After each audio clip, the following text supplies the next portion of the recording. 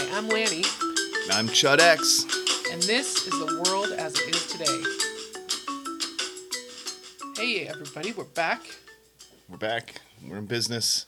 We've been having a lot of family fun lately. Yeah, it's been 2 weeks since we sat down to record. Last week, you might have checked out the replay of the You Were Missing the Point podcast episode that we recorded in May. So that was nice that Drew let us release that one so that we had something to put out while we tried to have a summer filled with family fun.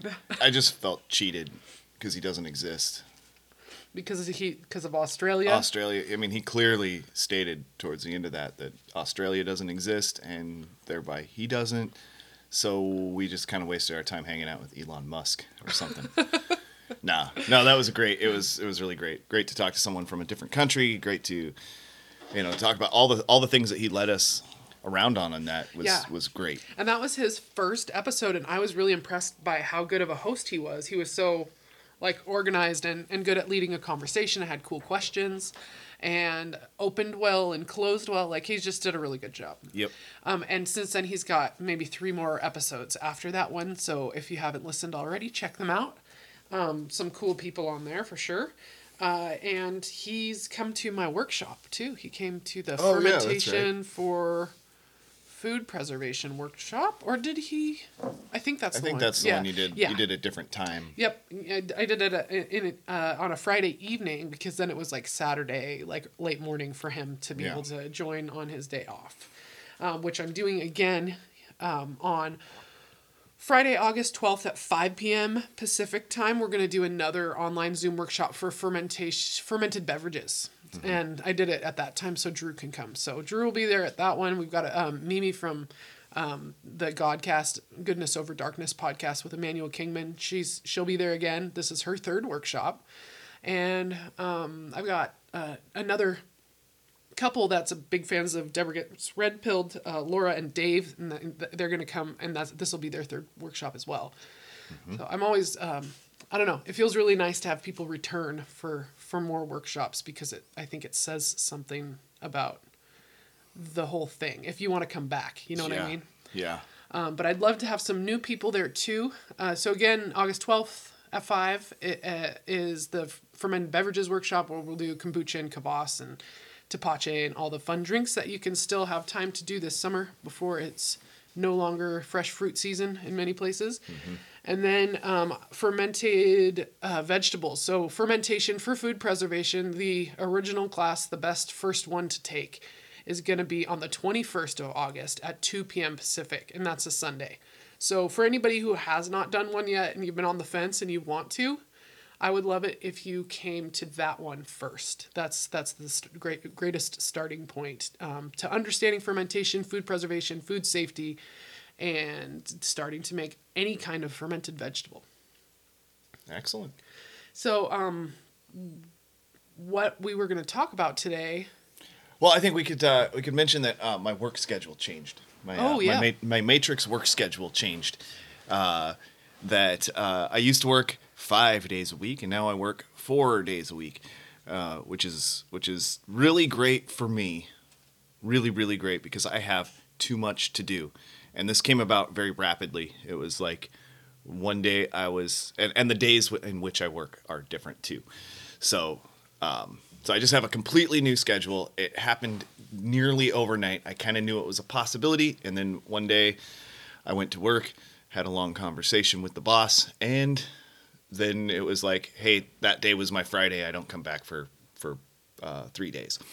So it was kind of thrust upon me very quickly, and I have a fairly rigid schedule that I stick to outside of work. I mean that you have a schedule, and I avoid the schedule as much as possible. But nevertheless, I have projects kind of lined up, to get this done by this weekend and this done by this weekend. And suddenly I have an extra day every week. Yeah. And it has made it that, 3 weeks in a row, I've had an extra day to spend time with the family, which has been insanely important and good. It has been really, really, really good. I have spent a lot of time with each individual of my family separately as well as all together. And I think it's strengthened us as a family unit.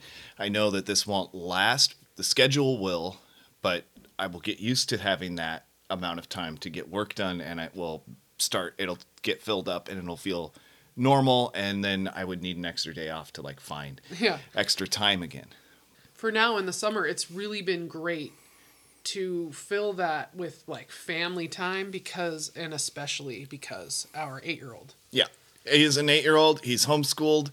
There's kids around here, but he doesn't particularly get along with some of them, maybe any of them. I don't know. I don't want to talk about that. But he and I get along really, really well, and we love spending time together. And I feel like I disappoint him on a daily basis by only spending like an hour or two with him.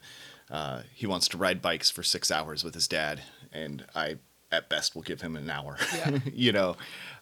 So it's been really, really special to spend, particularly with him. It's been special with all of you, but with him, the first weekend of this that I had, I threw him in the car with no plan ahead of time. Maybe I told him the night before because I came up with it the night before, but it was a very surprise. Get in the car. We're driving to an island that's, I don't know how, it was more than an hour, less than 2 hours, an hour and a half away from here. Whidbey Island, which you have to go over. You go over 2 islands. These are bridged islands.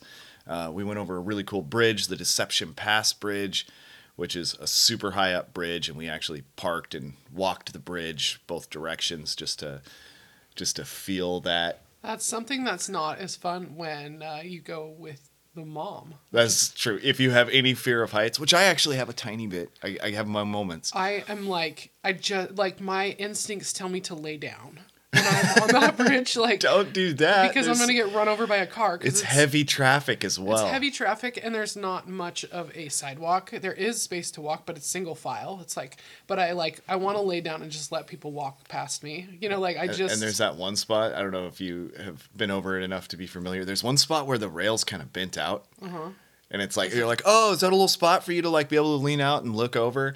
And it's solid. I've done it right there, but it's not. It's totally something hit it. Like a crash happened. 20 years ago. Well, that's that. Interesting is we were on that bridge once, and we parked on the bridge. There's a spot where you can pull off on the bridge, and it's like, 5 parking spots or something. I think that's Deception Island. And you can get off and go on this little rock that they've got there. That's an island that's as high up as the bridge is. Mm-hmm. And we did that, and we kind of looked under the bridge and stuff, and then that was okay because there's land there because of the island. It wasn't walking on the bridge, so I was all right. Like, there was some spots where I was like, oh, don't get close to the edge. But when we were on the rock and under the bridge. But while we were there, a car accident happened. And that car accident blocked the bridge completely in both directions. So people who were on the bridge were stuck on the bridge. And people who were almost on the bridge were stuck where they were too because there's no turnarounds. Mm-hmm. And we were just stuck on that bridge for 4 hours, like something really long. It was a long 2 time. hours. It was a long time. I was pregnant with our first son. Was that the time that you were pregnant? And we played a hooky from work. I went home. I said I didn't feel good, and I went home early, and I was like, let's just do something fun, because mine didn't feel good. I didn't feel like being there. I was having problems with a coworker, and I was like, I just need a break. Yeah. So instead of freaking out and going postal while I was there, we took a drive.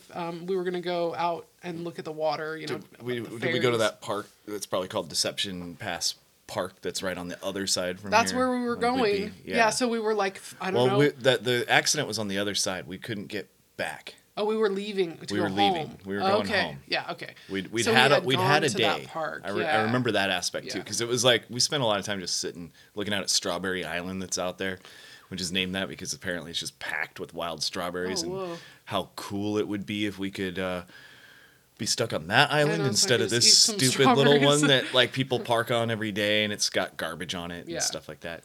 But yeah, the bridge itself is really amazing. It's really high up. It's according to Wikipedia that I just pulled up, it's 180 feet above the water, which of course starts out not so high because you're up on the land, and then as you walk, you keep looking down me and my son, like every 10 steps, he's like, let's look now. And it's like, whoa, look, we're above the trees. Now let's look now. Whoa, we're way above the trees. Let's look now. Oh, I can barely see those rocks down there. And then eventually we're over the water. Oh my gosh, which according to this, it's 180, but it feels like a cool 200. I mean, it's and it's a long bridge too. It's more than a quarter mile. So it's like, it's a long walk. It's a nice long walk. And we kept, I don't know, it's fairly long, but we spent every 1 minute of walking, we'd stop and look over the edge, because it's really neat. It's called Deception Pass, if I understand right, because it tore ships apart a lot of times coming through there in the early old days, probably when the Spanish were exploring the area in the late 1700s or something, because it looks like nice calm water, I guess, when you're coming into it, and they go, oh, let's sail through here, but then the currents are going every which direction. And it just tosses ships into these rocks in this narrow passage. Yeah. So, but it's cool when you're looking down at it from the perspective we had. You can see whirlpools like all over the place because there's so much turbulence going there. So you see little whirlpool form and then disappear, and then another one over here. And again, it feels like you're like 200 feet above this stuff. So it's kind of gives you that anxiety of heights that I get every once in a while. This is one of those spots. Same as like looking over a dam, or just certain things. Like I just feel it for just a moment. I can overcome it. It's not crippling or anything, but it's kind of fun to feel every now and again. Looking at these, there's a 3-foot wide sidewalk on each side of the bridge. So it's only 3 foot wide, the one I'm going to lay down on if we go there. There's bridge facts on the Wikipedia page. Also says there was 12 total suicides by jumping from the bridge in 2009, and there was 15 in 2010. I wish that they would have some 2020 statistics to compare that to, because, geez, that was a rough year. Holy shit. I didn't know. They don't have that on the plaques as you're walking around. No, that's good, because that just encourages more people to do it. But, similar to like the Golden Gate Bridge is a place people go intentionally, like they seek it out. I think if you're anywhere in Washington, Deception Pass, it's a beautiful place, and it's really high up, and the waters down there are no good, for swimming. So that's sad. Anyway, let's end that here. No, I'm just kidding. So yeah, well, no, let's move along from there. Yeah. I could talk bridges for hours, but we'll move on, because that was just a little side stop that we had on this nice long trip that we took. We then crossed that bridge from Fadago Island over to Whidbey Island, which is a pretty large island. Mark Sargent, the flat earther, lives there. We did not run into him, I'm sad to say. But also on that island is an old fort, Fort Casey, which was a military installation that is long defunct and now is a state park. And that was our destination. That was our final destination for this trip that was somewhat impromptu. And I've been going there since I was a boy, going, I don't know, every few years when I was a kid. I even rode my bike there once. I don't think I've ever told you that. You rode your bike to Fort Casey? Yeah. Whoa. From here. That's over an hour drive. It's an hour and a half drive. It was a week-long excursion. And you camped on the way? Yeah, we camped on the way, and we built trails while we were at Deception Pass Park for the state. And it was all part of Boy Scouts. It was for someone's Eagle Scout project. Did you bike back, or did somebody pick you up with a truck? Nope, we biked back. Whoa. Yeah. That's amazing. Yeah, it was an excursion. It was great. It was like when I was in Scouts, our troop would do, like once a year, we would do a big trip. And that was our big trip that year. And it was based around someone's last year and his Eagle Scout project. And that was going to be at Deception Pass Park. So we decided to do something there. And as we looked at everyone's schedules and times and everything that was available, we had enough time. So we did a full bicycle trip. That's so cool. It was great. One of the reasons that I encourage people to join the Scouts. That's what they used to do. I doubt they would do stuff like that anymore. And also, that's why I encourage people to have a good working bicycle, because in the event of a zombie apocalypse, it is the best form of transportation. I think zombies can throw sticks in your spokes, though. No, they can't. No? They just like try to grab you and then their arm bones fall off. Oh, are you going off the movie version of what zombies are? No, because I'm going off the scientific one, and they're really smart and fast. Oh, you're going the 28 Days Later route? Yeah, that's what I was definitely going off the more like Fulci and George Romero stuff, and the zombie survival guide. The kind that can grab your head slowly and pull it really, really, really, really, really, really slowly towards a 9-inch shard of wood. Yes. And it slowly goes into your eyeball. Yeah. And you just go, no! If anyone listening has seen that movie, that's so great. That's such a good description. Yeah, no, I was thinking more zombies that like really, really slowly put your face towards them and like maggots drop out of their eye sockets into your mouth. Yeah. I much prefer those two. I was just trying to be a smart ass about bicycles and zombies. But yeah, no, zombies aside, if there was no more gasoline, bikes are a really great way to get around pretty quickly. Mm-hmm. Yeah, I mentioned earlier, I've been riding a bike for the first time in a long time. A little bit here and there, but I've been riding an adult-sized bike for the first time in years and years, and I kind of like it. It's pretty fun. It's like freeing. Yeah, it is. It's such a great. Well, it's like fast. It's not like walking. You're going fast, so you got wind and all that, so you can stay a little bit cooler, and you're moving along. But you have the vision that you have when you're walking versus when you're driving, where you're stuck in that little metal box and you're looking through, in my case, an extremely dirty windshield at all times. And it'd be like if, like we've talked about, how it'd be fun to take a road trip on a motorcycle, or even more so like a convertible, because you'd have the comfort of the car with like this open and just being able to see panoramic views. Yeah, that would be that's one of those things for retirement, which will never happen. No. The trip might, but retirement won't. Yeah, happen. No. So anyway, we went to Fort Casey, and Fort Casey was like I said, I've been going there since I was young. I loved going there when I was real young, especially like that trip with the Scouts, because we all had flashlights and stuff. And this is an underground facility. Yeah, for people who don't know what Fort Casey is, it's in Washington, on the coast.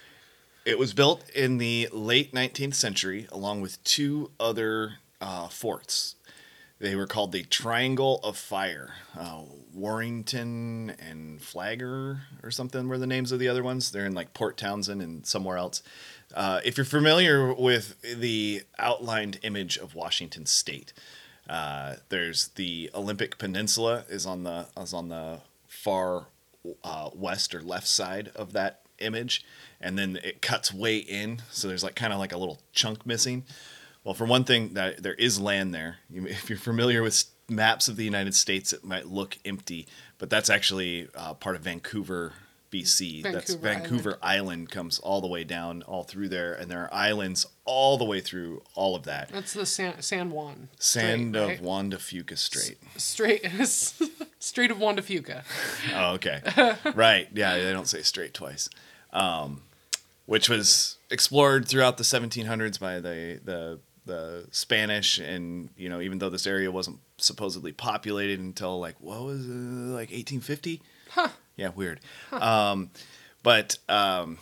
So 1850 people started living around there. There were some people living on this Whidbey Island, and they decided, as well as Port Townsend and the other, I don't remember where that other one was.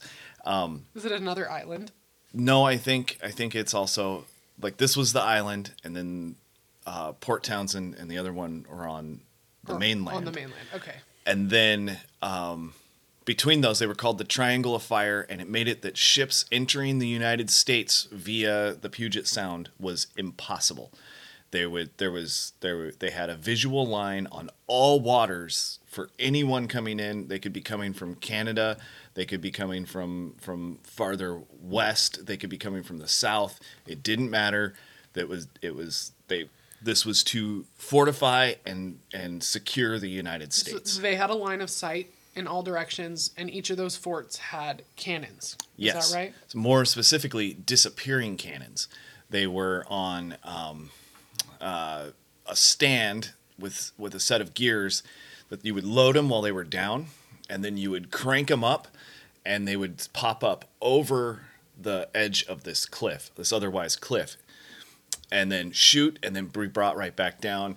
I don't know. I read a lot of plaques there, and I think they said that the fastest they could do it was in 25 seconds. They could have it go up, fire, and down. Well, that's pretty quick. So then you not only are you being fired upon, and you didn't see it coming, then you don't see where it came from because that cannon disappears so quickly. It was really touted amongst these plaques as being the height of modern technology as they built this place, which they did in 1897. So very, very end of the 19th century, they began construction on this. And I've seen it from the water. I've been out on the water out there, and I kind of know it's there because I know it's there. But boy, you wouldn't see it if you were just floating in. You wouldn't. You would just see a big cliff. Yeah, because that's now a big ferry path. Yeah. So when you take the ferry from Whidbey Island area to Port Townsend, where another one was, I've never been to any of these other bases. I don't think they're like state parks or, you know. Yeah, I'm not sure. I haven't really explored Port Townsend or Port Angeles for some reason. It's always a pass through. Something we can look into for shorter trips. For sure, because then you get the ferry, and that's a good experience for kids. Yeah. But yeah, when I've been on the ferry with you, I remember us standing out on, and looking at that hillside as we pulled into Fort Casey. Oh, look, there's the bathrooms from that park. Yeah. So that means it's all along here, and then you're like, oh yeah, I can kind of see how it's structured. Yeah. As opposed to being a natural formation. Right. So, 1897, they started building it, of which there were no pictures of the building of this at the whole place. There was no pictures of the construction. The construction of it. Okay. I did find one picture online before we left.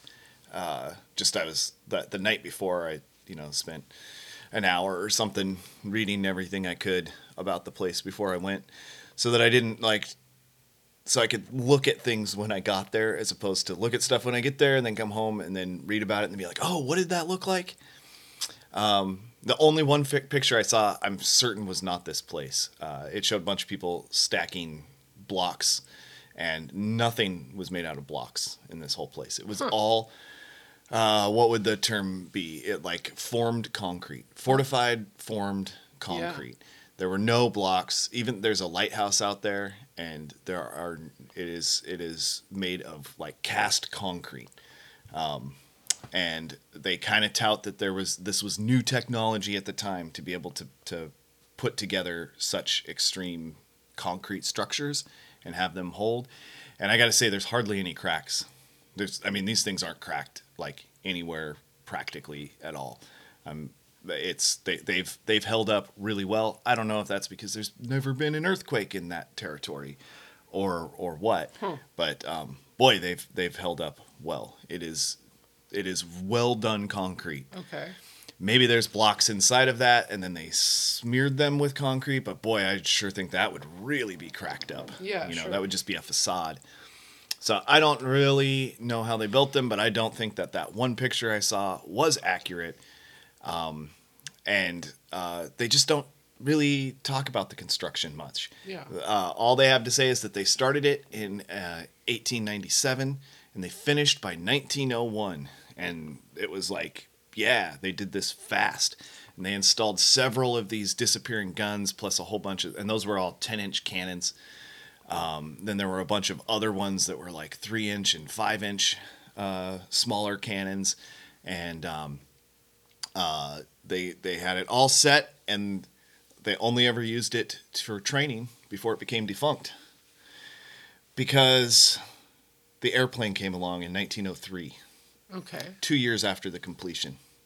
And the airplane made it that anyone could fly right over this place and see everything that was going on, thus making the whole thing pointless.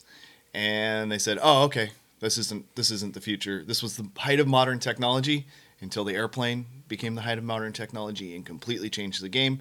and made the place worthless. Huh. It did remain a training facility until the 50s or something. Yeah.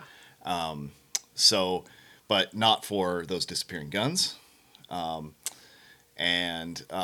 Those just became defunct. They were no longer a thing.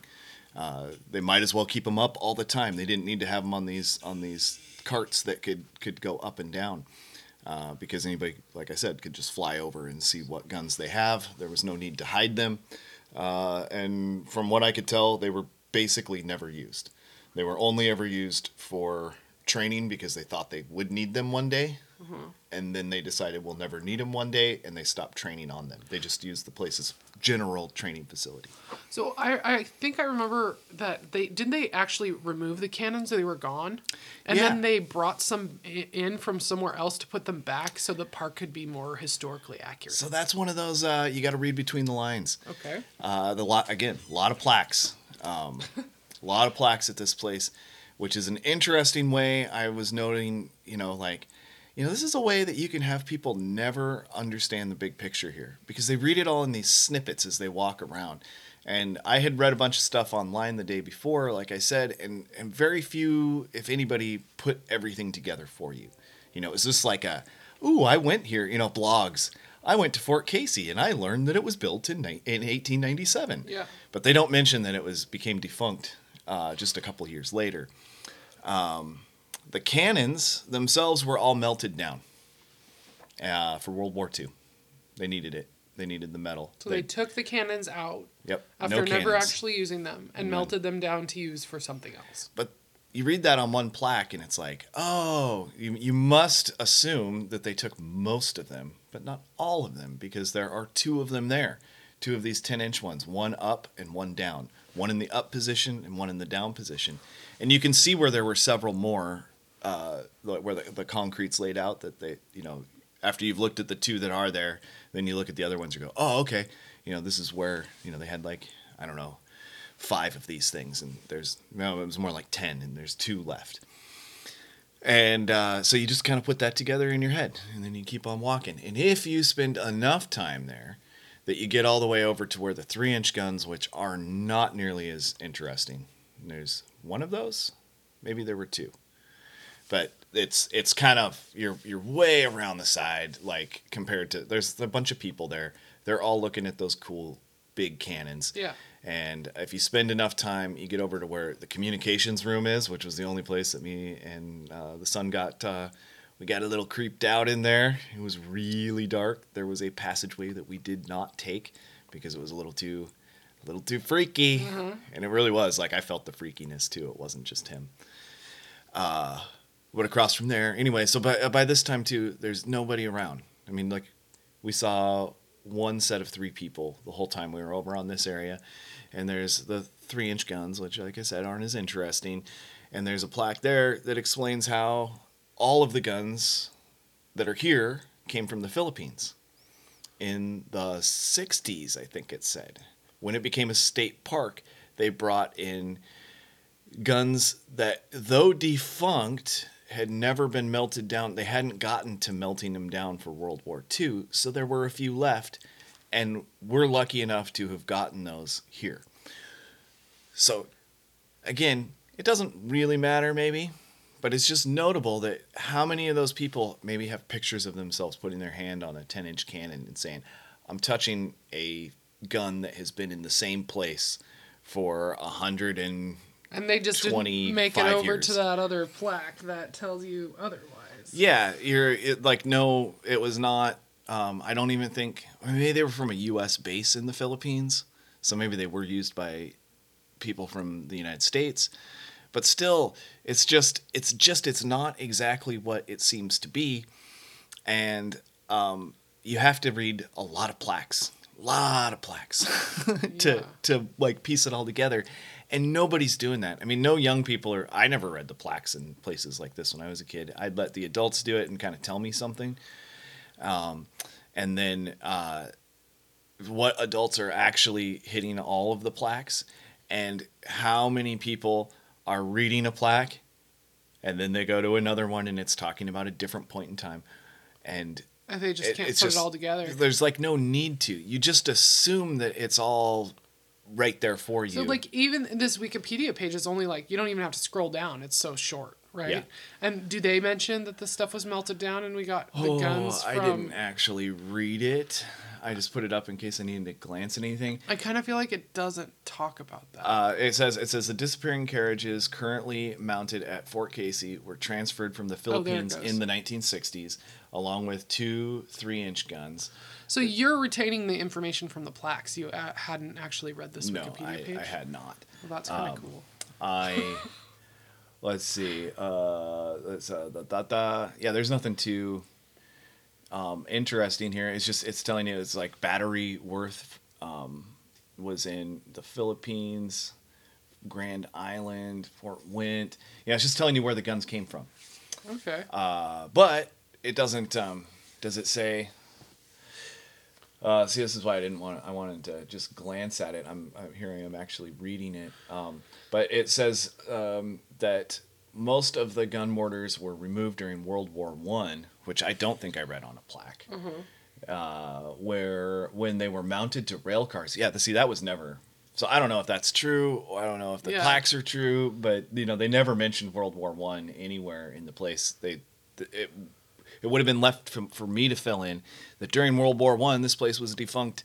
They had a bunch of cannons that were all down, and nobody touched them or used them. It was just a training facility for soldiers. So is this your first time being back to this park since exploring hidden history and, deeply, timelines? Yeah. Yeah. Because I think the last time you would have gone, our 8-year-old was like 3 or 4. If that. Yeah, he was little. Yeah.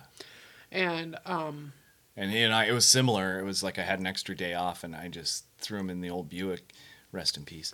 And we went down there. We didn't talk a lot because he wasn't a talker yet. Yeah, that's hard to imagine. That's how young he was. Yeah, we listened to music.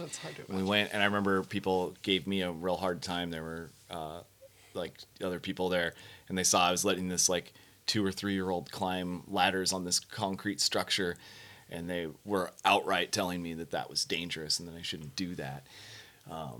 Which, fuck them. Yeah. But I guess I don't have much more to say about the place. It's not all that interesting in the really, really vast grand scheme of things, but it is interesting because it's close by, and I think that everybody has things that are close by that are like this. And the only reason I'm even talking about it is I just want to point out that the history of every little thing is a little off from what you think it is. Yeah, if you really look into it, it's not exactly what you thought it was, and then it often leaves a lot more questions. Mm-hmm. Yeah, if you actually put it all together. If you don't just do like an academic does, where you go and you read the plaque and you go, "Now I'm smart," and then you go read another plaque and you come home and you go, "Guess what? I read all of the plaques." And maybe somebody else was like, they got a book on it, and in that book lists all the different plaques. Yeah, right. It tells you everything that's on, which there are. The night before when I was looking at stuff online, I did see there are multiple books that are written about the place. So there are people out there who probably fully comprehend the history. There are also people like myself who go and they read all the plaques and they kind of put it together and they go, "Huh, wow." So they spent, the equivalent of millions and millions of dollars to build a place to call it defunct 3 years later. Yeah, sounds like the government. That's what most people do. And then just walk away. Sounds stupid, but most people won't get that far. They won't get that it was super expensive. They won't get that it was. It took a few years to build. It took longer to build than it was in use. Yeah. Just think about that.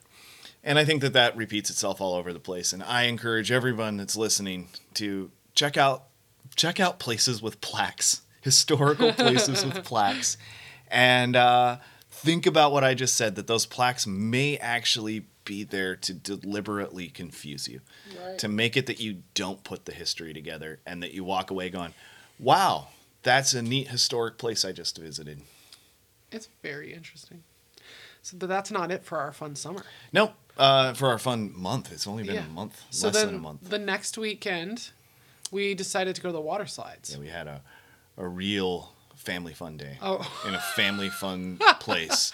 And the stereotype of family fun, which is like the parents are not having fun. The kids are crazy hyper. And like, it's just like, it feels like you're draining your money and your energy. It's like Disneyland. It was family fun like on a local level. Whereas Fort Casey, I think we're some of the only local-ish people there. Yeah, this is like a road trip It's tourist. not far from that ferry, the Washington State Ferry that goes from Whidbey to Port Townsend, and almost everyone there is on vacation, and they're traveling probably out to the Olympic Peninsula, and they have to wait an extra couple hours for the ferry, so they stop at this place. Right. But we went to the water slides. We went to our local water slides, which if you know where we live, we're in Northwest Washington. It's really weird that there's water slides here. Yeah. I'll just say, like, it makes sense that there's one. There's like a Wild Waves or something in the Seattle area. And like that makes sense because it's so populated that you could, jam a lot of people in there through the, 2 months out of the year where it's actually fun to go to the water slides. We've never been to any, but I believe there's several that are just north of us in Vancouver area. Yeah, there's a few in BC. I went to one when I was a kid, and that's better than this. But our local one is in Birch Bay, Washington. It's the Birch Bay Water Slides. They have like 4 longer slides that all start from one platform. They have a small pool that only gets to 5 feet deep. They've got another tiny pool that's for little kids that have 3 tiny slides. And then they have another like river raft type of water slide that you go down on an inner tube, and like a big flat one that goes really fast and is really short next to it into another pool. And then they do have what they built like much later. Like that was all there when I was a kid. And then they built these 2 black water slides, and they're like the extreme ones. One goes like straight down basically, where you're like, you have to cross your legs and hold your arms a certain way so you like don't fly off of it. Mm-hmm. And they have another one on that same platform, which this dwarfs the other ones. It goes up twice as high. Yeah, those are big. I've never been on those. So the other one is the tube slide, where you go down on an inner tube and it's pitch black, dark through the whole thing. And a lot of twists and turns. Yeah, I've been down on that one once, and I have not gone on the straight down one because I'm not retarded. But if you want to see butts, you can hang out at the end of the straight down one because everyone's swimsuit is completely crammed up their asshole when they come down that water slide. It's crazy. Yeah, I've never been on those. If we include those and we exclude the 3 little baby ones, it's like 4, 6, 8 slides total. A pretty small park in comparison to what a lot of people think of when they think of the water slides. Yeah. And kind of run down and grimy looking, a lot of stains. A lot of patches on the floor of the pools and stuff of different colors of paint. And they're I think the most revealing is the changing room / bathroom. It's disgusting. The men's bathroom had so much shit in it. There's nowhere to set anything. Someone had diarrhea out their pants in there. And the whole floor is like an inch of water, and it's like the bathrooms, the showers, and the changing area are all the same. There's only one little enclosure to change in the woman's one, and there's nowhere to set anything, and there's no hooks to hang anything. Mm-hmm. It's just like, so we know that ahead of time, and we plan to like wear our swimsuits there and get out of the water for long enough that we're dry enough to go in the car without having to change. Like, changing the kids is one thing, but I'm not going to change in there. It's just not. I ain't setting my clothes down nowhere in that place, you know what I'm saying? No.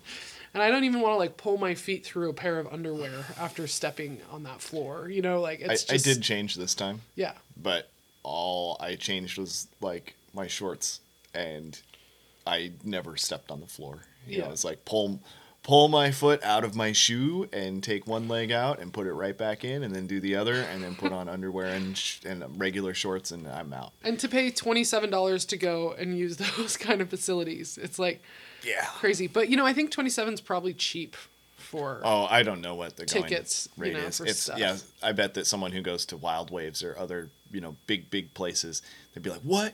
It's less than $30. Yeah, that's crazy. And you can stay there all day if you do that.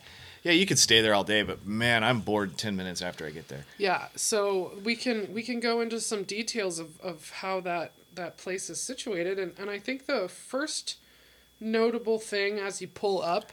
Yeah, what was that thing? It was on the side of the road, like kind of in the field that's right next to it. Like, a super low, super huge cell tower.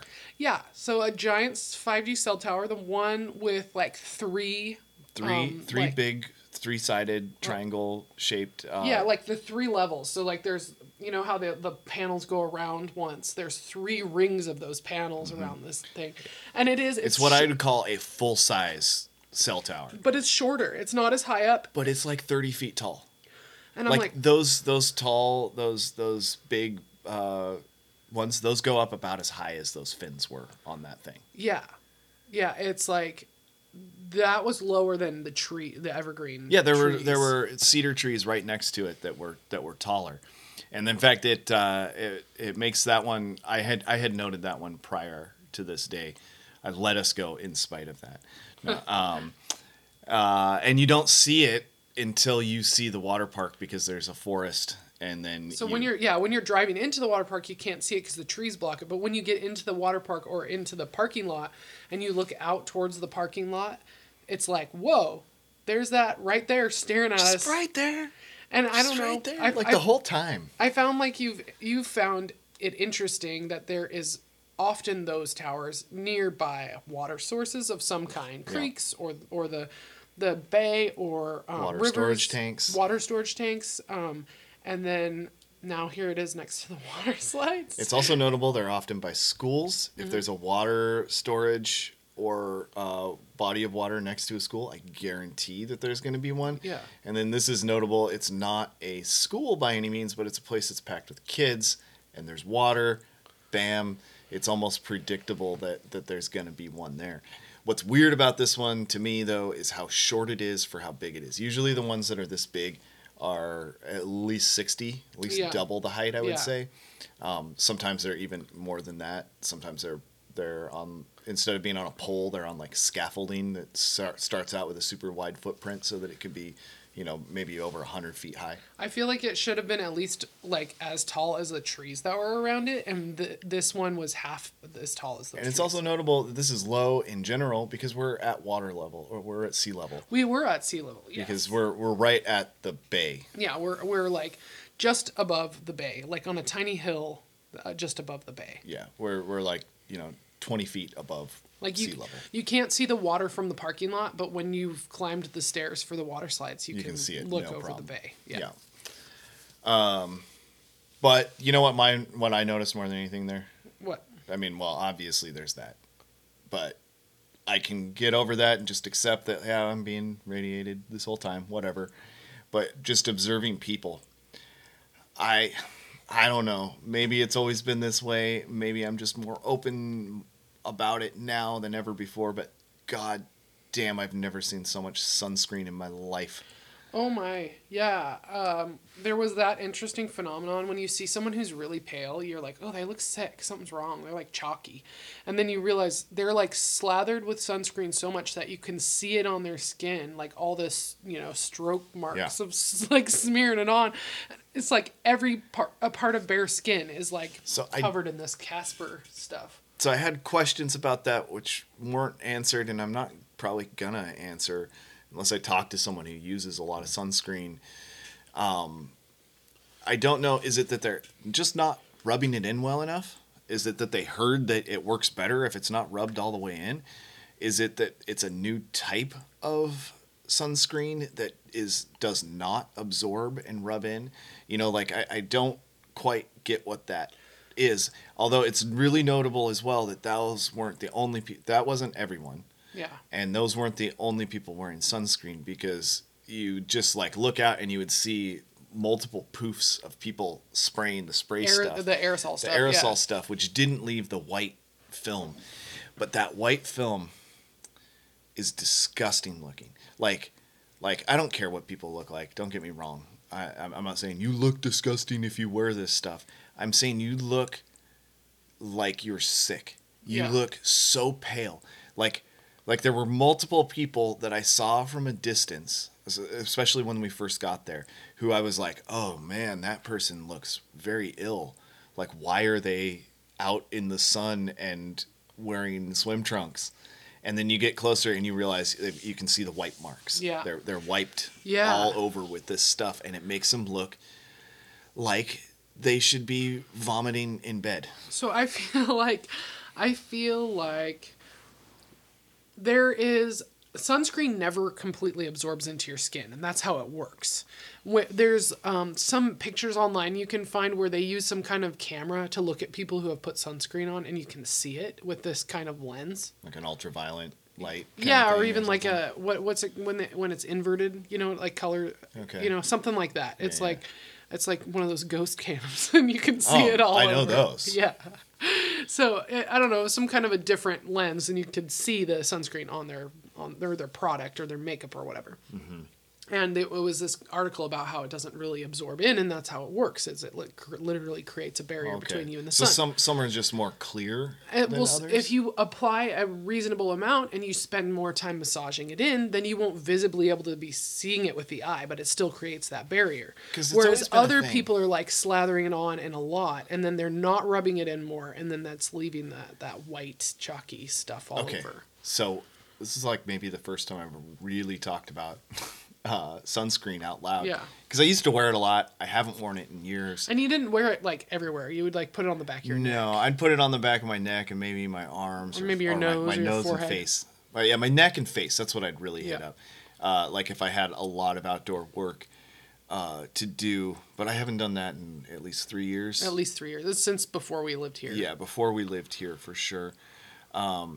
But okay, so you probably know more about it than me because I've just never really cared. But it's a stereotype.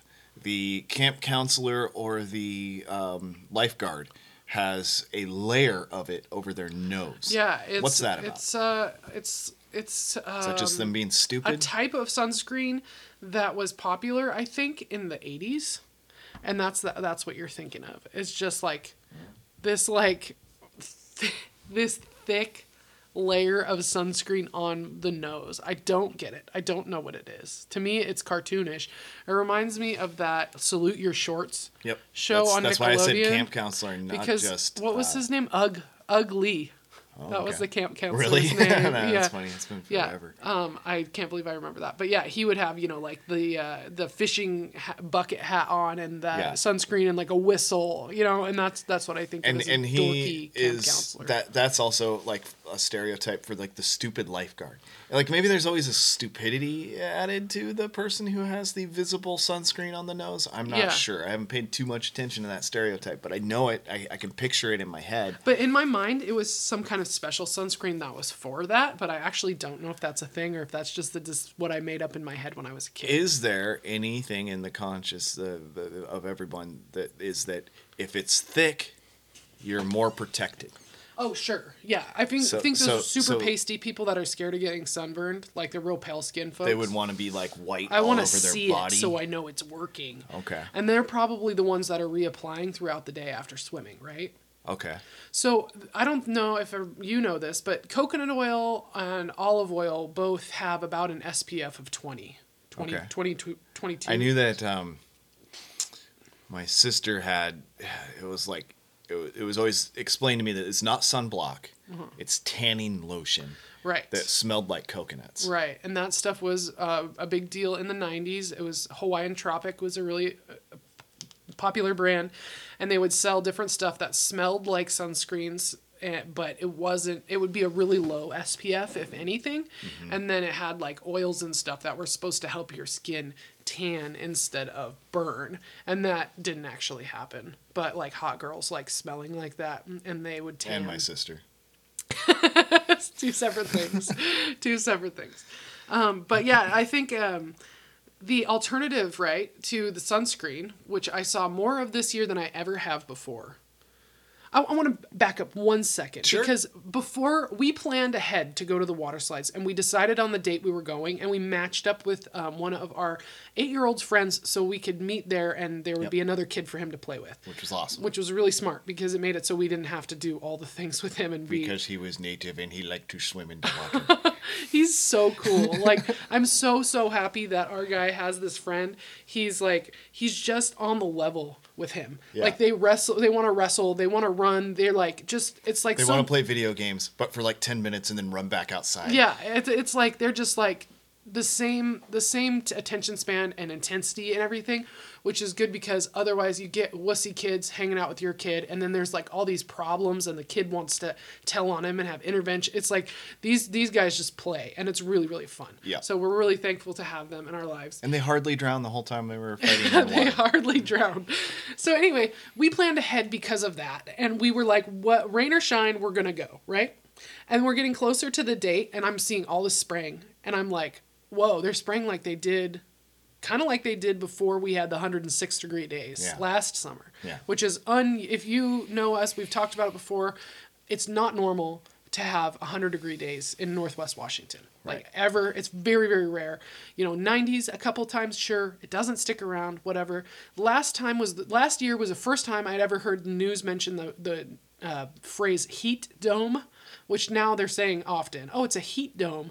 This heat's going to stick around for several days. It doesn't even really cool off at night, and it always seems to coincide with tons of airplanes that make the airplane farts, and then we have a heat dome. It's fucking crazy that they even use the word dome. I know. They're like, we're creating this over you.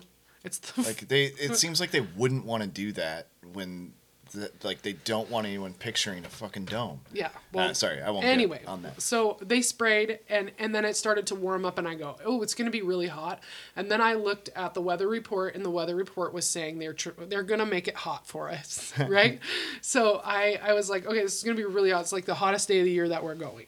So totally empty skies, blue but not bright blue, and when we were there, especially near the water, I could see this haziness in the sky. So there's just like we're being microwaved. It's like aerosol spray over us completely at the water slides. So already there, without even, if I went to a nature reserve that was wide open without trees, this is an unnatural environment. There's a 5G tower and spray in the air, right? And sunburns aren't fun. So the answer to it is put poison on your skin. Yeah. Then there's some other people who think maybe putting poison on your skin isn't great.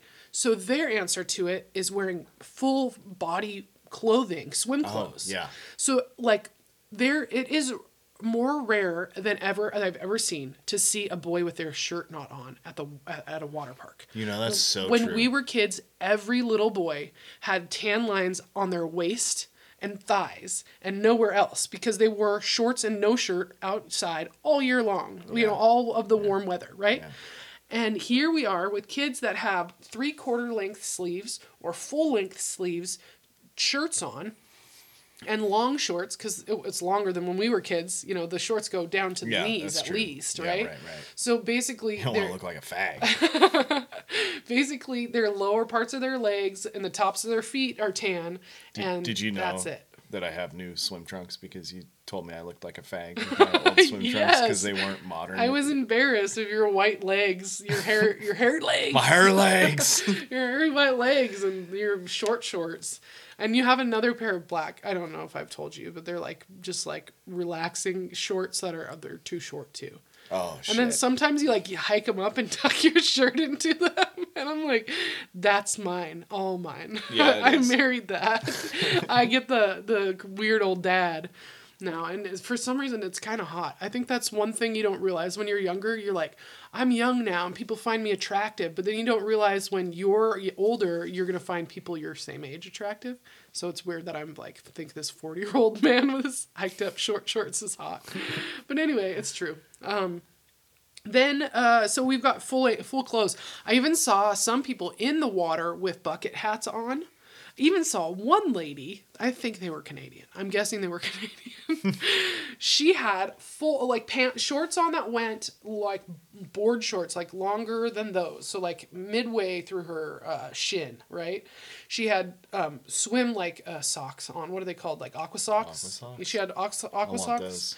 She had a full-length shirt that came down to her wrist. And then she had one bucket hat on a string around her neck, so it was covering her neck, and then another bucket hat on her head. Double hat? Yeah. Damn. And she was in the water. I was like, okay, where's her mask? Is what I was thinking. Because did you see any masks? I saw one older Hispanic lady or native with a mask on. She was real disheveled and she wasn't getting in the water, and she was really obese and her clothes were on real crooked, like she wasn't aware of her body. She's not sure what year it is. She thinks it's last year, and you're still. Or like maybe she wasn't mentally sound, and that was. Well, that would make more sense. That's cool that person seemed insane. Because I didn't notice a single mask. Yeah, that was good. So basically, full clothing is interesting because we know that there is nourishment that comes from the sun, right? There is the recharging. Like if you lay in the sun, you feel this like electrical, like your nerves are all tingling, you know? And it feels good. Cats do it. You know, you see them outside sunning themselves, and our Meatloaf was just doing that before we came down on the porch, like rolling around so her belly was to the side. Our Meatloaf was doing it, but so was our cat. Yeah, I was making meatloaf in my solar oven, but also our cat Meatloaf was sunning herself. So there is nourishment that comes from the sun, right? But if we're spraying this stuff, I don't know, think about it like little flecks of metal, like reflecting things in different directions. Does it just fracture the sunlight rays and change the way they behave? Mm-hmm. I don't know, but people say it all the time. I feel like I didn't get burned like when I was a kid, like I do now. So many people say that all the time. I feel like the sun is changing. And they used to tell us that was a hole in the ozone layer. Yeah. That wasn't protecting us anymore. You don't hear that as often anymore. That just came up. That played itself out, and they couldn't keep that one up. Right, and it wasn't just caused by hairspray. Right. From big 80s and 90s bangs. That was specifically what they said caused the... Yeah, not always. I'm sure that's what I said. I'm sure anyone who follows science would be like, they never said that. What do they call them? Like CFOs or something like that in the, like bad stuff in the spray. So you need to go home and read the ingredients in your aerosol spray, and you're going to have to change how you buy things. And so much stuff like window cleaner and stuff that used to come in a spray bottle like that now comes in a squirt bottle, you know? Oh, okay. It's interesting. And hairsprays too. They come with a little spray. Yeah, so they're saying like everything aerosol was causing that. Yeah. Interesting. It was so weird. Yeah. But anyway, so, but now everybody's using aerosol spray for their sunscreen. So I don't know.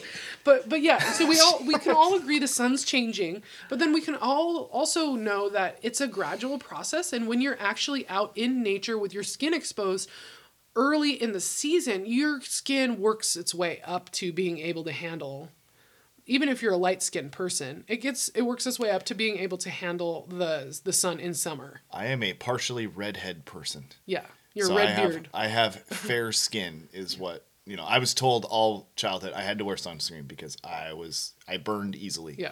And I did. I had a couple of really severe sunburns when I was a kid, like, because I would go out quickly, like I'd say, oh yeah, I put on sunscreen, and I didn't or something. Yeah.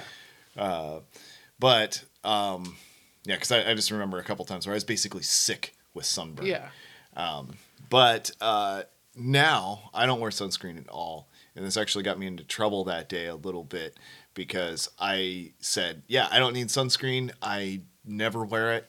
And this is me. I'm outside for many hours every day from winter into spring into summer. And I let my skin be exposed whenever it's appropriate. In the winter, I guess it's not because I'm wearing a coat. Yeah. And then in the spring, it's not if I'm wearing a coat. But then as I'm working, I take off my coat and I'm exposed to the sun. Yeah. And by the time summer rolls around, like I'm pretty dark. Yeah. You definitely have a farmer's tan. Yeah. If I roll my sleeve up a little bit, very pale. It's revealing. But your whole your whole forearm and part of your upper arm is very tan and freckled. I could put my arms in the sun for a whole day, I feel, and You would not burn. I wouldn't burn. So when we went, of course, I said, I'm not wearing I didn't even say. It never came up. Like, I wasn't even thinking of putting on sunscreen. However, I don't wear shorts that often. I mean, I do, but it's always in the evening. After 6 or 7, I'm often in shorts, and I go outside, but that's as the sun's going down. Yeah, that's how, when it's hot, we do our... And I got hairy legs, but they're also very pale legs. So when I spent a whole day out in the sun, my legs did indeed get sunburned, but not bad. Because most of what you were doing was spectating. Watch me, Dad, watch me. And the way you were standing, your back of your legs were facing the sun for a lot of it. And I didn't do a single slide the whole time because I hate lines. So that's another thing. Like, so what I was getting at was the sun has nourishment, But because we're not in it enough, we burn. So our answer to that is to block the sun from our bodies with clothing and poison toxins so that we don't get burned. And then we still don't have the nourishment and we don't work up to having being able to tolerate the sun, right? Yeah. So me, when I was a kid, I never burned. I always said it was because I was Italian. I had olive skin. I'm real pale. I've got, fair skin when you look at my face, but when I would go out, I would look maybe a little bit pink the night after a full day in the sun, and the next day I would just have this rich tan, and all summer I would have really, dark tan. I'd wear a tank top and shorts all year, be outside, or all summer riding my bike and everything, and I would just have a tan. And then at some point, when I was in high school, I got my first sunburn and I was like, oh, this is what people are complaining about. And it was just small. But I think my mom had talked me into getting some drug for acne, and I didn't have acne. I had like 4 zits. Was it it was it might have been Accutane. Because Accutane is or it might have been an antibiotic. It's been explained to me is that it's like an overdose of vitamin D, and you're supposed to not expose yourself. It's vitamin A. Vitamin A. Mm-hmm. And you're supposed to not expose yourself to the sun when you're on it. So the drug did have warnings to not be in the sun. And I don't know if it was that drug or if it was, I don't think it was that drug. Yeah. I think it was an antibiotic or something crazy that also had that warning about the sun. And I got sunburned on the tops of my shoulders when I was like camping and I was on the beach all day. Yeah. And I was like, that was with my good friend Stephanie. And we were, I didn't drive yet. I would have been like 14. So that sucked. I didn't like it at all. I went off that drug because it's stupid. And I would occasionally get sunburn like on the top of my shoulders or on my cheeks or my nose, or on the top of my forehead if I had my hair back. And it would be pretty mild. So I'm not going to wear sunscreen. I don't wear sunscreen. I never really got into wearing sunscreen. So this time I'm like the same as ever. I put coconut oil on my body because that is good because we haven't even brought up chlorine, which we're also bathing in. I would rather bathe in the piss that those people are releasing from their bodies in that water than be in that chlorine. It's like, it smells strong and it hurts, like it stings your skin. Like it just seems bad. I'll just sideline here. Yeah. I'll point out, I don't know how many more chlorine pools I have left in me in my life, because I never liked it when I was a kid. I just didn't, like, why kind of a thing. But it's a pool. It's fun. And I was up for it anytime, even though it was kind of like, that's dumb. Like, why does it make my eyes sting? Like, why don't we just do it like we do in the lake, in the pond, and the little disposable pool that we put up at home, or not disposable, but plastic. Yeah. But now that I view the world the way I do, I mean, unless I get in line with everyone and forget about all this conspiracy stuff, I think about, like, I don't know. I had a hard time being in that water. Yeah. Like, I had a hard time, like, wanting to soak in that, not just the chlorine, but also all the sunscreen. Yeah. How much sunscreen is in there? There's so much sunscreen in there. Like, it's a sunscreen chlorine soup by the end of the day. Yeah. And we have, our baby he's 20 months, he's almost 21 months. He's 20 months old. So it seems weird to say months. He's almost 2. Yeah. And he's never been in a chlorine pool. And my mission since day one has to protect his microbiome. Yeah. And it was really hard for me to decide that this is what we were going to do. And I was like, I'm going to just bathe him in sauerkraut juice when we get home and just hope that helps, right? He didn't like it. He loves the water. He loves the bath. He loves the pool in the yard, but he did not like going in that water. I've never seen him not enjoy water. Yeah. And he didn't want to be in there. He was kind of being like me. Like I was trying to do at least like sit on the edge and be with him on the edge, and he was like I'd like try to put his feet into it, and he'd just be like, no, right away, instinctually, recoil, pull his legs coming back out of there. Eventually towards the end, he kind of had fun with me for a minute, but he didn't want to be far away from me. He wouldn't let his brother hold him in the water. He just was not into it. And I was like, oh, that's a bummer. And we set up the little pool in the yard after that day. And since then he's swam with his brother in every day, splashing and laughing and, going under and choking on his way up. Even if he's with me, like when I'm watering something and I let the hose run and there's like, a quarter of an inch of water on the ground, he's got his foot in it. He's splashing in it, and it puddles, and he's walking into the spray of the hose. Did he ever splash the whole time he was there? No. I don't think he ever splashed, which is what he does. Yes. That's his thing, is splashing. And because of the environment we were in, and knowing that we were going to be at the water slides all day, I did have a swim shirt on him. Because his arms are super tan and his cheeks, but his chest is not. And I'm like, next year, this baby's outside. Both my kids on our property outside without shirts on, starting in the spring. Mm-hmm. That's my plan for next year. A little more like the Epstein Island treatment for kids. For me, I can't do that. That's so horrible. I can't go outside without a shirt on, right? For a multitude of reasons. You can. Thanks. But I feel like our neighbors wouldn't have a problem with it. There are plenty of places where we don't have neighbors. Okay, it's true. But so I prefer to wear a shirt when I go outside, but I almost always have a tank top, even in the winter time. I just put a cardigan over it, like I have sweaters. Oh, I'm super aware of this. You don't know anything about my clothes. No, I mean that you rarely are shirtless. No, I rarely am shirtless. So I have like my shoulders like up to my a tank top are nice and tan, no problems. But I wear a swimsuit and it had like a scoop in the back, so it came down like to my mid back, and it showed a little more of my chest. Like the straps were thinner than my normal tank tops.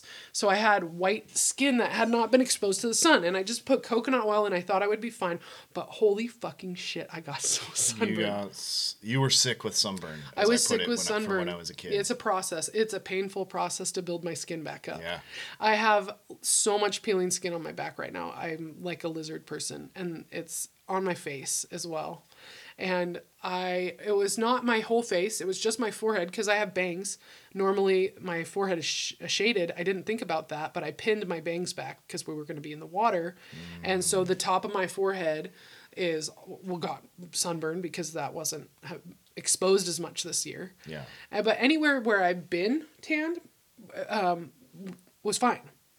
And I'm like, the coconut oil probably could have helped, but then I got in the water right away when I was there, and it wash it off. And then I'm like, just with my back to the sun all day, it was horrible. So I know why people don't want that to happen, because that was horrible. But I also think if there wasn't chlorine, if I wasn't on cement the whole day, if there wasn't aerosol spray and a 5G tower, like, would I have gotten fried like that? Right. It feels like I was microwaved. Mentioning the cement too. That I mentioned really briefly, Aqua Socks. I was like, yeah, I want some of those for that environment. Oh my God. Yeah. By the end of the day, it was like 95 degrees. Yeah. And this pavement was so hot. So unless your feet were just wet from being in the pool and then you were running to another pool, it was like, oh shit, this is burning. Yeah. And it was like, it's textured concrete, so you don't slip when you're in a pool. And so, like, it was rough, and then your feet are, like, softened from water, and then you're walking on this hot, rough pavement. It was a bad combination. I got wise for the last several hours that we were there, because I realized not long after we were there that, like, I'm not really doing the water thing here. Yeah. I would totally have done water slides if there wasn't a 45-minute wait to do one. The lines are what's wrong in America. Yeah, that's the only thing wrong in America is all the fucking lines we have to wait in. But I'll digress from my line rant. I got wise after probably 2 hours there. I don't remember how long we were there total, but probably 2 hours in, so like halfway or close to halfway. And I was like, oh, I'm putting on shoes because I'm finding myself like going, oh, I need to go over there and get this or that, but I'm going to stay here because I don't want to walk. Oh, right, because my feet are killing me. Yeah. Because they've been softened by the little bit of time I've been in the water, and the concrete is rough. It's like different texture everywhere you go to. Like some places it's a little bit smooth, and then other places it's a little bit rough, and then other places it's like the pebble type concrete, you know? So you're like changing all these textures, and again, 95 degrees, and I put on shoes, and I was like, damn, dude, this is like a life hack. Like wearing shoes is a life hack.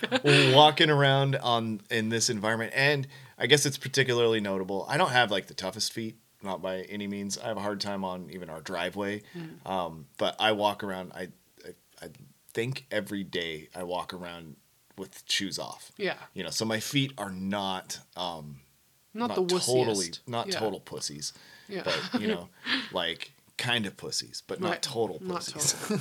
Not total. Man, but it also, you know what else? I started realizing like an hour after putting my shoes on, I was like, oh, you know what? This is going to keep me from going in the water at all. And I don't want to be in this water. Like it was like really clear to me after I didn't think too much about, I thought a little bit before we went. I didn't think too much about it while we were first there. But by the time I wasn't going in the water anymore, I was like, oh, I don't want to be in this water. Yeah. And by this time, I'm like becoming like maybe mildly obsessive with the amount of sunscreen that I see. Like, because I was sitting at the table that we had in the shade, and I'm watching some other people. I'm just observing some people who, in the time that I'm sitting there, apply sunscreen a second time. Yeah. Like they're just sitting there talking with a friend and just putting it on. And it's like you expect, you know, that looked normal. You know, someone's like talking and they're putting on sunscreen. And then then I'm just sitting there, I'm eating some pistachios and chilling out. And then that same person, they're applying sunscreen again. Are they doing this because it feels hot? They're like, oh, it feels hot. No, I think it's like every time they get out of the water and take a break. But this is in one conversation, in one spot. Granted, they're standing in the sun, you know, like like they're not. So weird. It's so weird. And you know what would be easier, everybody, if they just blocked it out for us. Yeah, so they just needed the powers that be should be just blocking it out. That's coming up again. They didn't mention Interscopex or Bill Gates or Harvard, but they're. I saw on Twitter trending in the news section the other day. They're talking spraying reflective particulates into the atmosphere for what in quotes was what is now being called solar geoengineering. It's like, oh yeah, now calling that. Yeah, I've heard a lot of stuff about China is really ramping their weather control program up. This didn't mention China at all. It was just mentioning it here and saying how that there's. Unfortunately, it was saying it from the point of view of unfortunately, there could be a long road ahead because there might be environmental issues that would need to be overridden before we have the ability to do this. So, you know, it's like it's putting it in everyone's minds like, oh, damn hippies are trying to stop us from blocking the sun. Yeah. It's so crazy. It's so crazy. And I have to say, though, healing from the sunburn has been quite the ordeal. Yeah. I had to, like, call back on my training for labor. Yeah. One night, it was like every nerve ending was alive there, and it was moving. It was like, it felt electric. And it was like, really, it's this itchy feeling, but you can't itch it because it's a burn. It's like, as it started to heal, that was, like, where it was the hardest part. And then, you know, I had to like, okay, I'm picturing these being nerve endings that are trying to heal my skin, and I can feel it for a second, and I don't have to act, and I'm calm, and then it dissipates. So I kept finding that pattern and like to get myself to calm down, and I had to do that like consciously for like a half an hour to be able to fall asleep. It was like so gnarly, rough. And it's such like a large area, and it's weird. And then yesterday I was like sweating because it was like 95 degrees again, and I was outside, and all of a sudden I felt like my back was all wet, and I realized like, oh, all these are blisters. I didn't even realize I was blistered. All these like tiny water blisters. I hadn't noticed any blisters. Yeah. But I didn't look at your back before that yesterday. Yeah. So they might have formed like overnight and whatnot. Right. Yeah. So anyways, water blisters, and then I showered, and then all my skin is just like coming off in like a big thing. It looks like a horror film. It's horrible. It's super gross. No, it doesn't actually look like a horror film at all. It actually looks really healthy. But the worst of it, like my face is all back to normal and everything. Yeah. But like just this big area of my back is shitty. So I want to find some kind of tank tops or next year that would show that part of my back, or wear my swimsuit outside more often, so that I can just like build up to that and then not have that happen again, because that was really horrible. And also screw the water slides. Like I was already thinking like, is he old enough next year that we could just drop him off with a friend for the day, like our 8-year-old? I'm like, well, he'll be 9 then. Is that old enough? At the same time, do we want to do that? To him? No. Like, but I mean, at the things that were positive, super fun, joyful, running all day, so much exercise, all these stairs, swimming in the water, like new skills, making friends with strangers, learning how to play and wait in lines. Like there's a lot of good parts. A bunch of good things for him. Yeah. Not so much for us. Not, one other thing I want to mention too, because I think we're wrapping up on at least the. Oh yeah, we are. We're slides. well over an hour already. Yeah, maybe we'll skip the last one, or I'll mention it briefly. But I'll mention this real briefly too.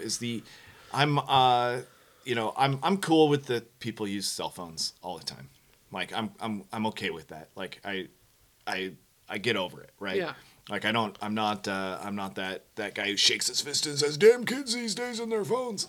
Like I get it. It's not my thing. It's everyone else's thing, and that's cool. I'm not mad at anyone for not looking at their partner when they're at a restaurant because they're both looking at their phones anymore. Mm-hmm. That bugged me 5 years ago. It doesn't so much anymore.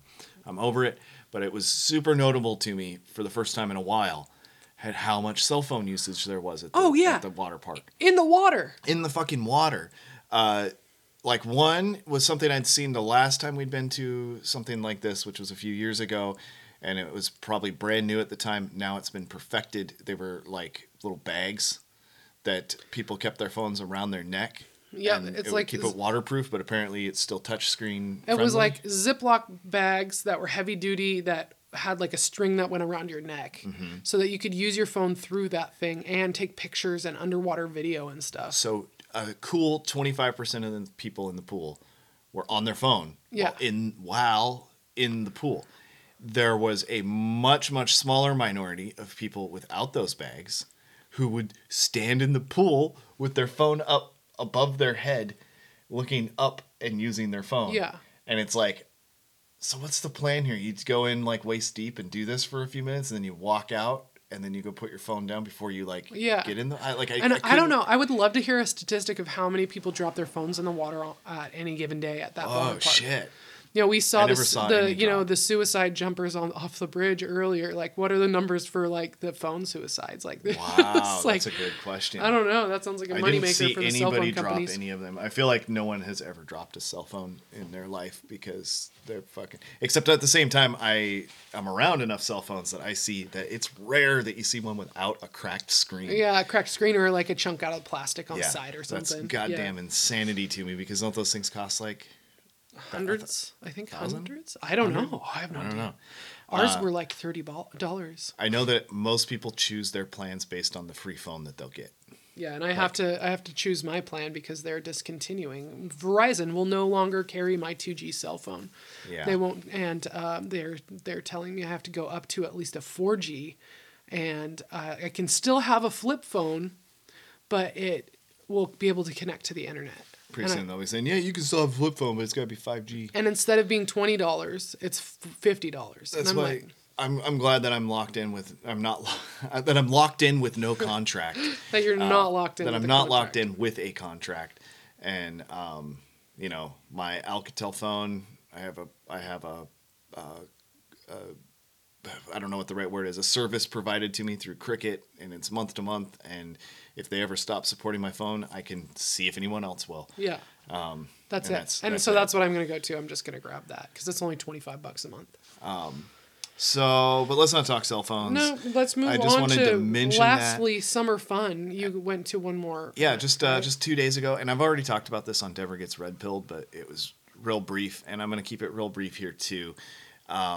We went to our local Old Settlers Picnic, which is a celebration of 126 years of the small town that we're practically a part of. We're just outside of it. It's a very small town. This picnic has gone on for 126 years, and it's kind of cool. They have a bunch of little 19th century cabins that they're supposedly historic that have been moved to the place, and now it's just a park, and it's all these little cabins dotted around the place, and each one has a different theme, and it's full of antiques. It's a lot like a museum, but the word museum's never used, and our son is always asking me to go in those, and they're never open. Yeah, they're not open for the public unless they have attendees there. So it's only for big events. Yeah. So they were open this weekend from like noon till 6 each day. So we went one day, and we got to go through all of those, and those were really cool. Found a thing on my grandpa's best friend, Nothing on anybody from our family that I saw.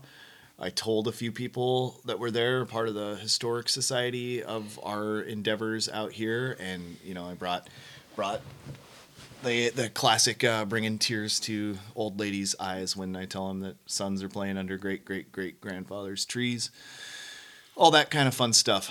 And the only reason that I'm really bringing this up is it's notable. This is a small, dare I say, Republican township town. It's I didn't realize how high the population was. It's 16,000. Okay. So it's much bigger than I. Yeah, well, much bigger than it was when you were a kid. Yeah, it was. Well, I would say it was probably more like 5,000, maybe 8,000 when I was a kid, something to those effects. So it is blowing up. It's becoming a suburb, you could say, of Seattle, or not Seattle, of Bellingham. Yeah. So, more and more people, more and more money's moving in there. But otherwise, there's like little booths all through this place of people selling stuff and doing things. There's like booths that are just about the Second Amendment. There are booths just about a church. Come join our church. All this kind of stuff. But there was this woke quality to the place. Amongst those booths was, and I didn't even tell you about this one, was Which Way Books, WITCH Way Books, which was all books on the occult and Satanism. What? And I never saw anyone visiting that booth, but the clearly trans people that were running the booth were there the whole time. Whoa. They were both reading books from their books. It was like, whoa, that's weird. I don't know that so different. The trans aspect is probably woke, but the witch aspect, I don't know if that's woke, but it is woke in that they felt that they had to allow those people be there. Yeah, because there's no way, even like 5 years ago, that would have been allowed at this type no of way. event. Not in this town. There's a Christian town with like strong family values. One of the reasons I hated growing up in this town was because there were more churches than people was something I would probably There's have more said. churches than banks, but now there's a lot of banks. There's a lot of banks Why now. are there so many banks? Like I felt that the place was way too Christian, and it was that conservative 80s Christian. There were a lot of people who really hated me and my Ozzy Osbourne and Beavis and Butthead shirts. I mean, really, they wanted me dead for my choice in pop culture kind of stuff. And now amongst all these other booths is Which Way Books. The thing that I did tell you about, though, was we went to the flag ceremony, which, I had the talk with the 8-year-old before we did about, he knows how I feel about flags and all that kind of stuff, and that we're going to be very respectful for it, and we're going to not tell anyone our opinions, and if they ask us to take off our hats, we take off our hats, and we stand, and we just go along with it. We're not there to make a scene. Which I was doing that because of what came right after the flag ceremony. But they had a trans high school student singing the national anthem. And I thought that was so weird. So freaking weird. Like, because what we were there for was they were introducing all of the town's oldest people. The oldest residents? The oldest still living residents. Oldest still living residents, and they were giving them like bouquets of flowers. And it was all being presented by the mayor, who I actually had a quite pleasant conversation with afterwards. These people, I mean, like one of the couples, they were both in their 90s, and they were both lifelong residents. And they had been married. They've just, as he put it, we just celebrated our 68th wedding anniversary, and we'll be celebrating our 69th in 6 months. You're so old that 6 months. 6 months. It just happened, and it's just about to happen. It's like, do those people understand the wokeness that they were subjected to? Like, they don't understand the word trans. I'm certain of it, right? Mm-hmm. Like, they don't comprehend this bullshit woke agenda that we're in the midst of. And yet that woke agenda is penetrating this little tiny town, and it's being pushed upon, even if they can't see that it's happening, people in their 90s who, like, all of the people who were presented except for one were married, and they all said something about the importance of their marriage and the importance of their partner. And the one who wasn't married, I have a feeling is a widow. Aww. He was the only male who he had a tear in his eyes when he was given his bouquet of flowers. And our son said that he heard him saying that he wished his wife could put him in a vase or something like that. So, yeah. All these people are like traditional ass people. Yeah. These are the people that I hated in the 80s, and now I'm saying, fuck, man, they were a little onto something. Yeah. You know what I mean? And those people are being subjected to wokeness without realizing it. And that's very bothersome to me. And so while I think that there has always been people that didn't feel like they had the traditional characteristics of their gender, there were tomboys and sissies. Mm-hmm. There wasn't people who were going out and having medical procedures to change their gender. That's been rare for a while. But now all of a sudden it's so common that there's multiple people at an event with, a couple hundred people in a tiny town that are doing that. And that's because it's being pushed on people to say, you get to choose, you have to figure it out. And they're pushing people who are younger and younger to figure it out. And like I've talked about before with my experience, I can't imagine if I was growing up in that day and age, what I would have ended up doing. Yeah. It's, I think it's notable, I think the stereotype of the butch-ass mom who's tougher than any of the men in a town is a thing that's been around for at least as long as this picnic has been around, for 126 years.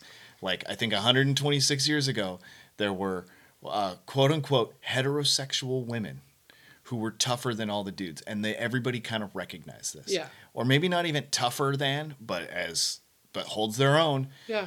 Whether it be smoking cigars and drinking beer, or whether it be slaughtering cattle, or whether it be just plowing a field, all these things. It's like they're tough, and that's cool. And I think likewise, I think everyone was a lot tougher back then. So I don't think the poof aspect of being gay was such a thing, but I think that there were plenty of the stereotype of men who either led an entire single life, like an entire lifetime of being single, or maybe even had a quote unquote partner. Sure. It's not ridiculous to imagine two men sleeping in a bed together around the turn of the 19th to 20th century. Mm-hmm. Not sexually, but sharing a bed. You know what I mean? It just might not have been a thing. And maybe it was. And maybe they banged each other. I don't know. Nobody knew. Nobody cared. It's private. It was private as fuck. And that's that's where I feel like it should be. And what mattered to the people around them in all of these cases is, were they productive members of society? And they were good people. If it was two dudes who lived in a house together and were single their entire lives, people didn't ask questions. They never had kids, and they produced plenty of whatever it was they did. Yeah. Then everyone was like, cool. Yeah. And no one cares. Nobody gave a shit. And they've made it this huge issue to divide us and confuse us, and now our young people don't know what they're doing. Mm-hmm. And that's what's really sad. It's because it's not the odd person out that's just very different. They might even want to live differently and wear different clothes, whatever. But this is just another foot into the medical industry. To say to even be a normal, healthy sexual being, you have to have some kind of surgery or some kind of drug. Mm-hmm. And that's totally fucked up. It's totally fucked up. Yep. And I don't want to get too into it because we were already at an hour and a half. Yeah, we've got a long time. I want to mention that same town that we're discussing about 15 years ago made national news because they had elected a girl as their prom king. Oh yeah, what's their name? Westboro Baptist Church came to that town and protested. Yep. The God Hates Fags people. Yeah. Came and protested. Fine folks. No, totally horrible pieces of shit. They came and protested at that time, and I wasn't very far away from my stint as a butch. Most of my childhood. Yeah. I was closer to that than I was to having a relationship. It was around with the a time boy. that you were part of that piss flag thing. The P flag. Yeah. Yeah, not piss flag. Oh, I thought you said piss flag. So I remember being like, that's awesome. Like it was just, a butch, like, I think she had a female date. I think it was a lesbian, and it became like a really, really big deal, and it made national news. And like this is no longer making national news. This is not. It's not a big deal, and it's like this wasn't even a girl who was trying to transition or live as a man. It was just a lesbian that they thought would be a great prom king. I almost went to that to protest I knew that Westboro was going to be there. I was like, dude, those are the people that are outside Slayer shows and shit. Like, we should go tell them to fuck off. Yeah, let's go fuck with them. But yeah, it's well, what was I also going to note? Oh yeah. Was it 2 episodes ago when we talked about Wink Wink? Yeah. You talked about a gay, when you were talking about that piss flag stuff, it was at some gay coffee house. Yeah. And I said that the gay bookstore. I knew of one in the small town. Yeah. Over. This small town. In the 90s. It was this small town. It was like a bookstore / coffee shop. Yeah. And it was known to be the gay place. Well, and it was owned by the person who then became the famous drag queen around here. Drag queen. And not they didn't transition. They live as a man and they perform as a woman. Yep. So this place has kind of always had, even though being a small town, even though I hated it when I was a kid because I thought it was too churchy. Yeah. It also had a gay There was a place. scene, yeah. But of course, I was also kind of maybe a tiny bit homophobic in a way. When you were a kid. In a middle school in a sort of protective way. Yeah. So, I didn't really care about that kind of stuff. I didn't see that as them standing up against the other people I hated. They were just like all people I kind of hated. Yeah. Yeah. They all hated Ozzy Osbourne. Right. I don't know. It's a weird dynamic, but what I do think, I feel very bad for those people in their 90s who were honored by a trans person, which, not that like I'd be fine with the trans person honoring them. It's just that this agenda's going on. And if I remember correctly, they weren't very good singers. Oh, it was horrible. Okay. It was so if they blew you away with their voice, you might not even have made this point to me. Right. If they were such good singers that. But instead, it was like the female firefighter that can't carry the hose up the stairs. Yeah, and we're all celebrating her not carrying a hose up the stairs. It was like this singing was really, really bad, but they're trans, so it's great. Because it was, I made it maybe sound when I was describing it earlier that it was a trans person sang the national anthem, but it was 4 high school students, and it was very racially diverse. There was one white girl up there, and then like an Asian boy and this trans person. They were clearly a male, dressed as a woman. Okay. Like I thought that this person was a lesbian before they started because they were right in front of everyone making out with their girlfriend off to the side of the stage. Oh, wow. And I thought, no shit, is that going to be one of the performers, this lesbian girl? And they're like making out so that everyone will see that she's a lesbian right before she goes on. And then when she went up on there, their shirt was undone all the way. Like the only one buttoned was below the belly button. So they're like, would have been their boobs were hanging out, but it was clearly a male. Oh, it was like born a male, but looked and dressed like a woman and making out with a lady. And they had like hips to some degree. I mean, maybe I'm it was a high school girl that had top surgery already. Oh, no, that could be. And that's also crazy. But I'm also terrible. I say they may have had hips. I don't know. I'm terrible at judging these things. You're so bad at it. And it had more to do with that shirt was tucked in and their belt was tight. Yeah. And it might have been pulled up too high. I don't know. Oh, yeah. Like whatever they did, they were making themselves look female. Look feminine and making out with a lady and probably a dude. It's very confusing times for people. Yes, super confusing. And the one savior to those elderly people was that they didn't see that making out. They were kind of in their own world amongst their friends, and they were catching up. Yeah. And they had to have attention drawn to them that it was time to stand for the national anthem, and most of them didn't even stand because they're old and geriatric. Aw. I like that you went to that part. That was the reason that I wanted to see, that's the reason I put up with the flag ceremony. It's the reason that I had the talk ahead of time about being respectful for this flag ceremony, because I didn't want to disrespect something in front of old. I wanted to see and hear the old people. 68 years married, man. Dude, I'll be honest, I cried a tiny bit. Aww. I mean, I didn't cry as they call it. But I had a tear in my eye as, the guy took the microphone, and he said that he's made a lot of decisions in his life. Some were good, some were bad, some were in between. But the only one that ever mattered was choosing his wife. Aww. And, and she was like, "What?" No, she didn't. She didn't say what, but she probably couldn't hear him. Aww. She seemed to be kind of looking around as he was saying that.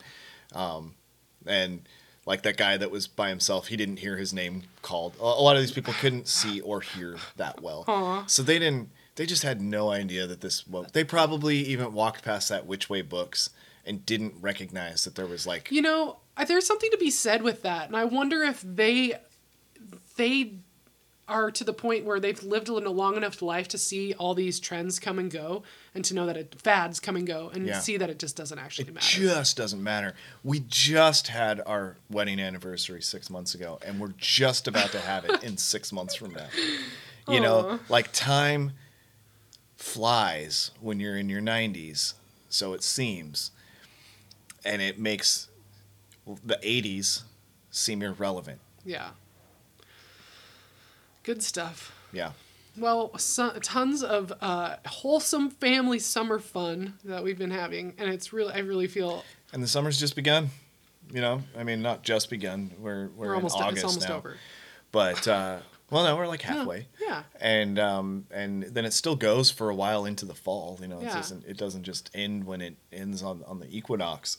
And I don't know how permanent my new schedule is going to be, but I don't think it's going to be switching back anytime soon. If we can keep it that way for a while, it'll be good for our homestead. We're making enough money. Yeah. So it's it's better for the home and the family. We're making enough money, and we make it enough money.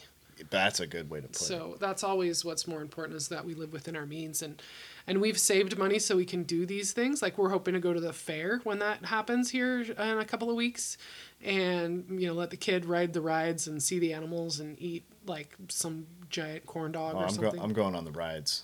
You are? You're going on the rides too? Oh, I'll go on the rides. There's no chlorine in those rides. In fact, there's probably a 5G tower though. It's rudimentary electricity that's running those things. Those have been in function for 40 years. Those exact rides that we're on. And those same old convict carnies putting them together. New ones every year. All those guys have died. They die every year. They die off in the cold snap, and they grow new ones. Grow new carnies. Oh yeah. Well, this has been one of our longest episodes. It's really, really fun to talk to you, and it's morning time, and we need to get to work. I have cucumbers to pick and put in a jar to start to ferment, and we've got stuff coming up in the next couple of days, and I'm just feeling happy to be here with you. Me too. It's been great. Mm-hmm. And thanks for everyone for listening. Again, if you want to reach out about the workshops, go to greenerpostures.com/workshops, and you can see a schedule there and sign up. I'm also offering the replays, so if you miss the condiments workshop, or if you can't come to a live workshop and you want to still purchase the class and the PDF booklet, you can do that on the greenerpostures.com/sign-up.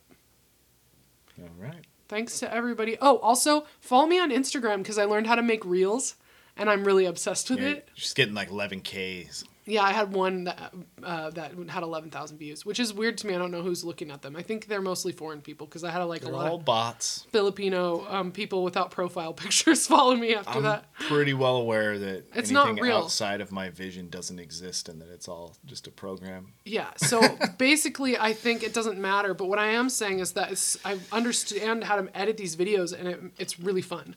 So I'm really enjoying it. If you want to see the evolution of a can of or a jar of fermented pickles from what they look like on day 1 to day 3, I've got a reel for that. I've got a reel for making some sourdough on the barbecue. And it's fun. And I'm not making my YouTube videos right now, which I'll probably start to do again in the winter. So if you want to see food pictures from me, you can follow me on Instagram at Greener Postures. That's great. All right. Peace out, everybody.